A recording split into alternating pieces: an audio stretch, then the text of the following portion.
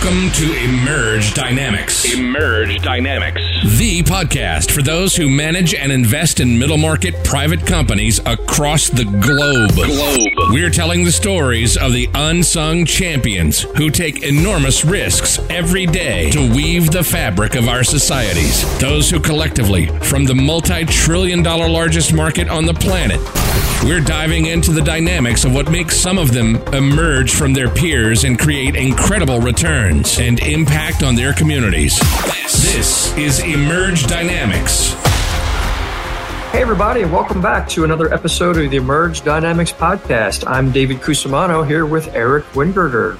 David. And Eric, good to be talking again. And today we have another current event topic that we'll be discussing. And that is this maybe a good time to start thinking about buying that competitor that you've thought about? Yep. And I think it's a great topic coming off of our valuation discussions that we've been having, some of the series that we've been having. And it's very, very timely because of just the current economic situation. And I'm looking forward to diving into this one. Absolutely. And Eric, just to put this conversation that we're going to have here in context of what we discussed during our valuation episodes, if you think about valuation, remember it all comes down to future, not the past, but the future. It's future cash flow, the riskiness of those cash flows. And so if you think about suddenly, I don't know if it's sudden, you and I have been talking about this for some time, despite what people smarter than us have been saying, but suddenly maybe the mainstream narrative has changed. Maybe that's a better way to say it, in that suddenly we're hearing more and more articles, more and more headlines about, hey, things aren't looking good out there. Depending on who you talk to, either already in a recession or getting ready to go into a recession. And if you put that back in terms of our episodes on valuation, right? What does this mean? This means that there's now higher risk to those future cash flows, which means now valuations are coming down. Yeah. Well, and then another thing is, David, and we didn't necessarily touch directly, but indirectly on it, is from a buyer's perspective, what is the form of consideration that's being paid? Do I have cash on hand to do this transaction? Am I leveraging it? And, if in fact there's a leverage component here, we know that interest rates are rising pretty substantially. And what does that mean is there's a bigger hurdle that we have to cover as the buyer in any type of transaction. So when that cost of capital is increasing, then certainly that impacts what we're willing to pay as a buyer or what a buyer is willing to pay for a seller. That's right, Eric. So, and you're bringing up, the cost of debt, right? So now the cost of equity is higher because of increased risk. The cost of debt, probably also for risk reasons, is going up. And so in totality, you got a whole higher cost of capital. So an investor who wants to have the same risk-adjusted rate of return they had in the past will pay saliently less today than they might have some months ago or a year ago. So I think this, depending on who you are, if you're a buyer or seller, I think this starts to inform a little bit of your strategy, to inform next steps. Before we dive into that, Eric, I want to just highlight a couple of headlines out there right now. So we're recording this just before the end of October 2022. By the time this gets online, it will probably be just the first day or two of November 2022. I don't know that much is going to happen different the next couple of days. But, right now, two metrics that I'm looking at are, of course, we see stock market changes, right? We see the equities coming down significantly over the last few months. There's also some other just operational, maybe what we call Main Street metrics out there that I think are interesting to watch. One is housing starts and builder sentiment. Housing is such a big part of the economy of our country, at least in the United States here. Housing starts are dropping. If you read some of the headlines, we see housing starts. People will say that the housing market is melting down, and it's while we see housing starts actually still at a higher level than they were in 2019, 2018 before COVID. They aren't as high, of course, as they were a year ago, but they're certainly still higher than they were a few years ago. is a builder sentiment index, and that has dropped. In general, any number above 50 says that builders are expecting times to be good. Any number below 50 says builders are expecting times not to be good. It's kind of a leading indicator of what they expect the market to be doing in the near future. That number came out as a 38 recently. And not only was it a 38, but it was a pretty big drop, I think, in the last 30 days. I don't have it here in front of me. I could be missing the exact a little bit here, but I mean, certainly that number has been coming down. There's one other, which is pretty interesting, which is the PMI. That's a Purchasing Managers Index. It measures activity in the United States on, I think, primarily manufacturing. That one just dropped their flash number, which is a look ahead at where they think October will close. That dropped to 49.9 for the first time in a while. That number was released just a few days ago. And then if you look at, there's also a service, I'm forgetting the name of it. I don't have it open on my computer in front of me. There's a service index as well. That number, I think, was down like 45 or 46. Again, with 50 being neutral, anything below 50 being people are expecting their business to contract. So, Eric, I just want to throw those out there a little bit, just kind of as benchmarks for, it seems like it's no longer the economists saying, hey, look out, things in the future might not be good, but we now have Main Street managers, CEOs of businesses starting to report that, hey, things are actually slowing down. Inventory orders, purchasing orders are slowing down. It's harder to move inventory now. And so I think we are actually starting to deal with right now a different environment than, Main Street, I think 6 months ago was, you could almost ignore the headlines in a lot of industries and just keep rocking and rolling. Yeah, no, there's definitely a change in the sentiment, and it's becoming more and more apparent. And, at the same time that these headwinds are coming up, you've got the inflation factor and all, which is probably a huge part of what's driving this between interest rates and inflation. But just a lot of negative factors all going in the same direction, which says this is a changing time and we need to pay attention to that, and we need to sit back and analyze that as we enter into planning, which I think most people are in right now, planning for 2023. How should we best plan for that? I think that's really where we are, right, David? And then where we want to kind of focus is, how do we apply all of this right now into our planning? But I think being very specific around if we think we can still grow, or we should be looking at ways that we can grow in 2023 with all of these various factors. One of those is for us to think about acquisitions. And I think it is a way that you can grow. I think the organic growth is going to be a big challenge for most companies in 2023, but there are other ways to grow the company depending on your circumstances. Absolutely. So let's say over the last couple of years, you've been able to grow your business 20% a year, and it's been relatively easy. Organic growth was just happening, right? And maybe that's a nominal number. Maybe part of that was inflation, our price increases. Part of it was actual growth of the business. And you're looking at 2023 and saying, I want to grow that same amount again. And I think, like you're saying, Eric, organic growth is going to be more of a challenge than it has been over the last 12 months.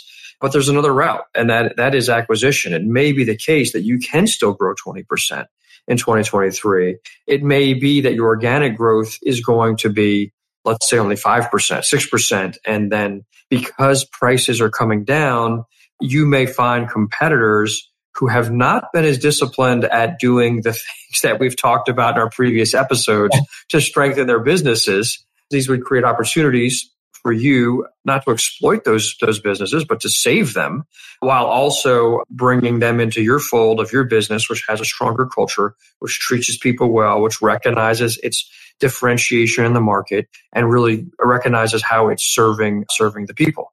And so when we think about it that way, we say this could be for the growing business that's really understands who they are, where they are, why they are. This could represent large opportunity.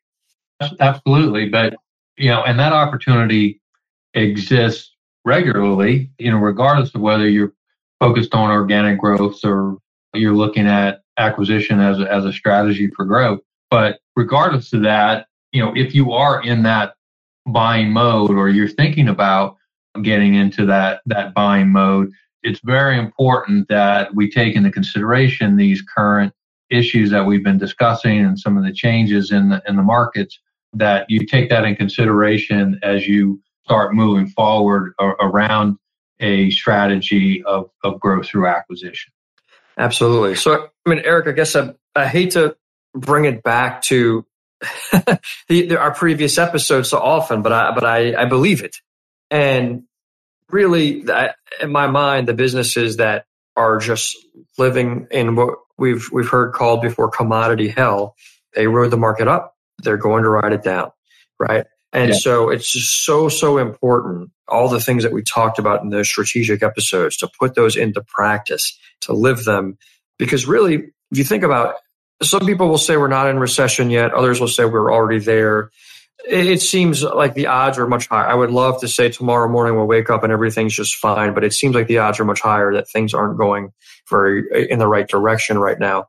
But regardless of what direction the economy goes in, if you have an organization that's creating value for people, they will still need to eat tomorrow. They will still need clothes tomorrow. They will still need to educate their children tomorrow, right? And so I could go on and on with all the things people will still need, even if the economy crashes.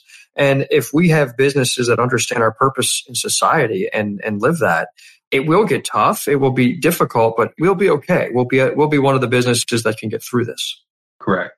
And then specifically for those businesses, because not everyone is operating that way, as you said, there's going to be opportunities, and it's not to take advantage, if you will, but it is. There are businesses that are out there that are going to struggle so much that they may go out of existence, or they may be in that position, and you have, or they need help. Or they need help, and you may be just the thing that helps to maintain those businesses and those jobs, but under a different structure. And, you should be rewarded for that as a business owner. If you're able to do that and make that turnaround and absorb that, you should get the rewards of that, and not the ones that are not performing the way that they should or doing the things that they should to strengthen their businesses. And so, Eric, you brought up a good point earlier about interest rates going up, which that means cost of capital is going up.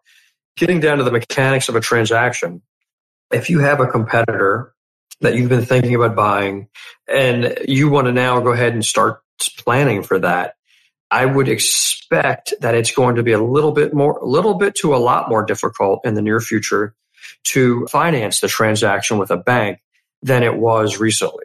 Over the last many years, it's been, we can look at their assets. The banks are you take accounts receivable and inventory as collateral. They feel good about the value. They've got experts that can estimate this value, and relatively quickly and easily, you get a really high advance rate. You get a deal done. I would expect that will still happen, but it's going to be trickier. I would expect that we're going to see a move. Banks will still play a role in a big way, but I would expect there's going to be more of a need for seller financing and seller notes in order to get deals done in this next phase. Or if you're a buyer and you're in the market to buy in order to grow in 2023, it depends on what your cash situation. There are some who have done exceptionally well and have basically have that cash kind of on their balance sheet and that dry powder ready to go.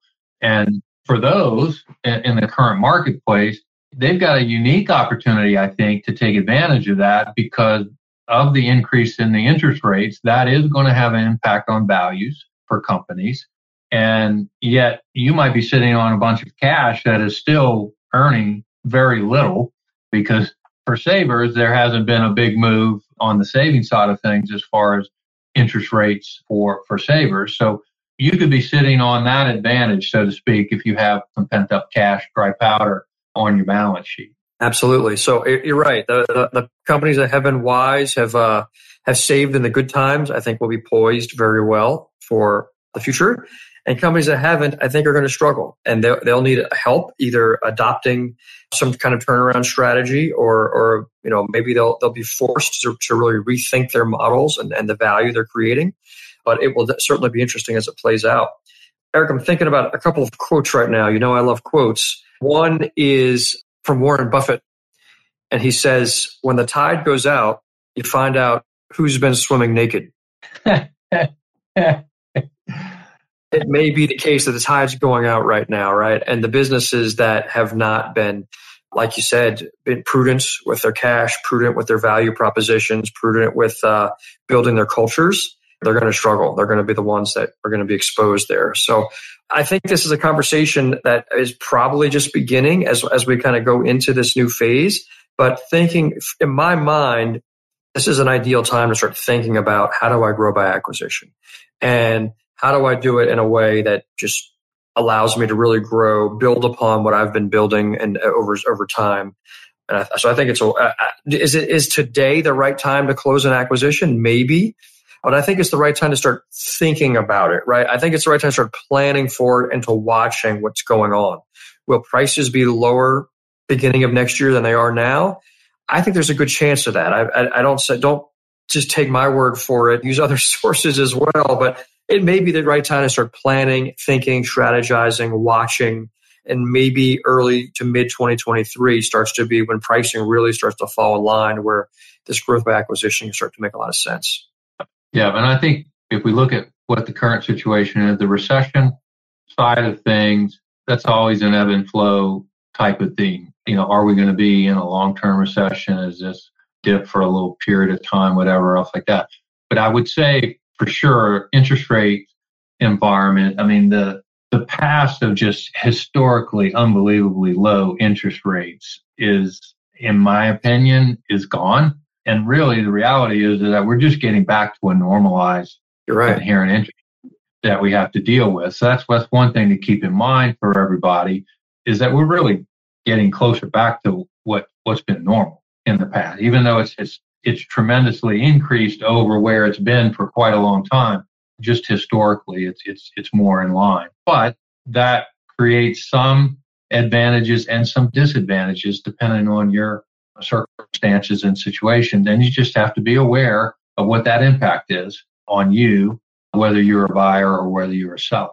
And I think this is here to stay for a while, as you said. And I think the growth by acquisition, it's always been something for companies to consider, but I think this is a unique time where there's going to be some great opportunities for companies who are in the right position to be able to take advantage of it. Absolutely. And that brings me, I guess, Eric, to the other quote I was thinking about. I'm trying to think of, this is from the book Corporate Turnaround, and we can put it in the show notes page. And I don't remember the author's name, but we'll get it in the show notes page. But he says that blaming a business failure on the economy is a little like a ship's captain blaming the ship sinking on the weather, right? It's like, we know these things are coming, right? Of course, but probably any good captain can pilot a ship in good weather, right? And not any good captain, any bad captain can pilot a ship in good weather, right? But did you really think no storms were ever going to come? It's the good captains that can weather the storms, can navigate around the storms, can anticipate the storms, and work with them. It's the same thing in running the business, right? It's relatively, any average manager can run a business, when the tide is in, right? When everything's good. To go back to Warren Buffett's quote there, but it really takes the skilled manager who understood. Like, did you really think no recession was ever coming? Did you really think this one-off event was never going to happen in your lifetime?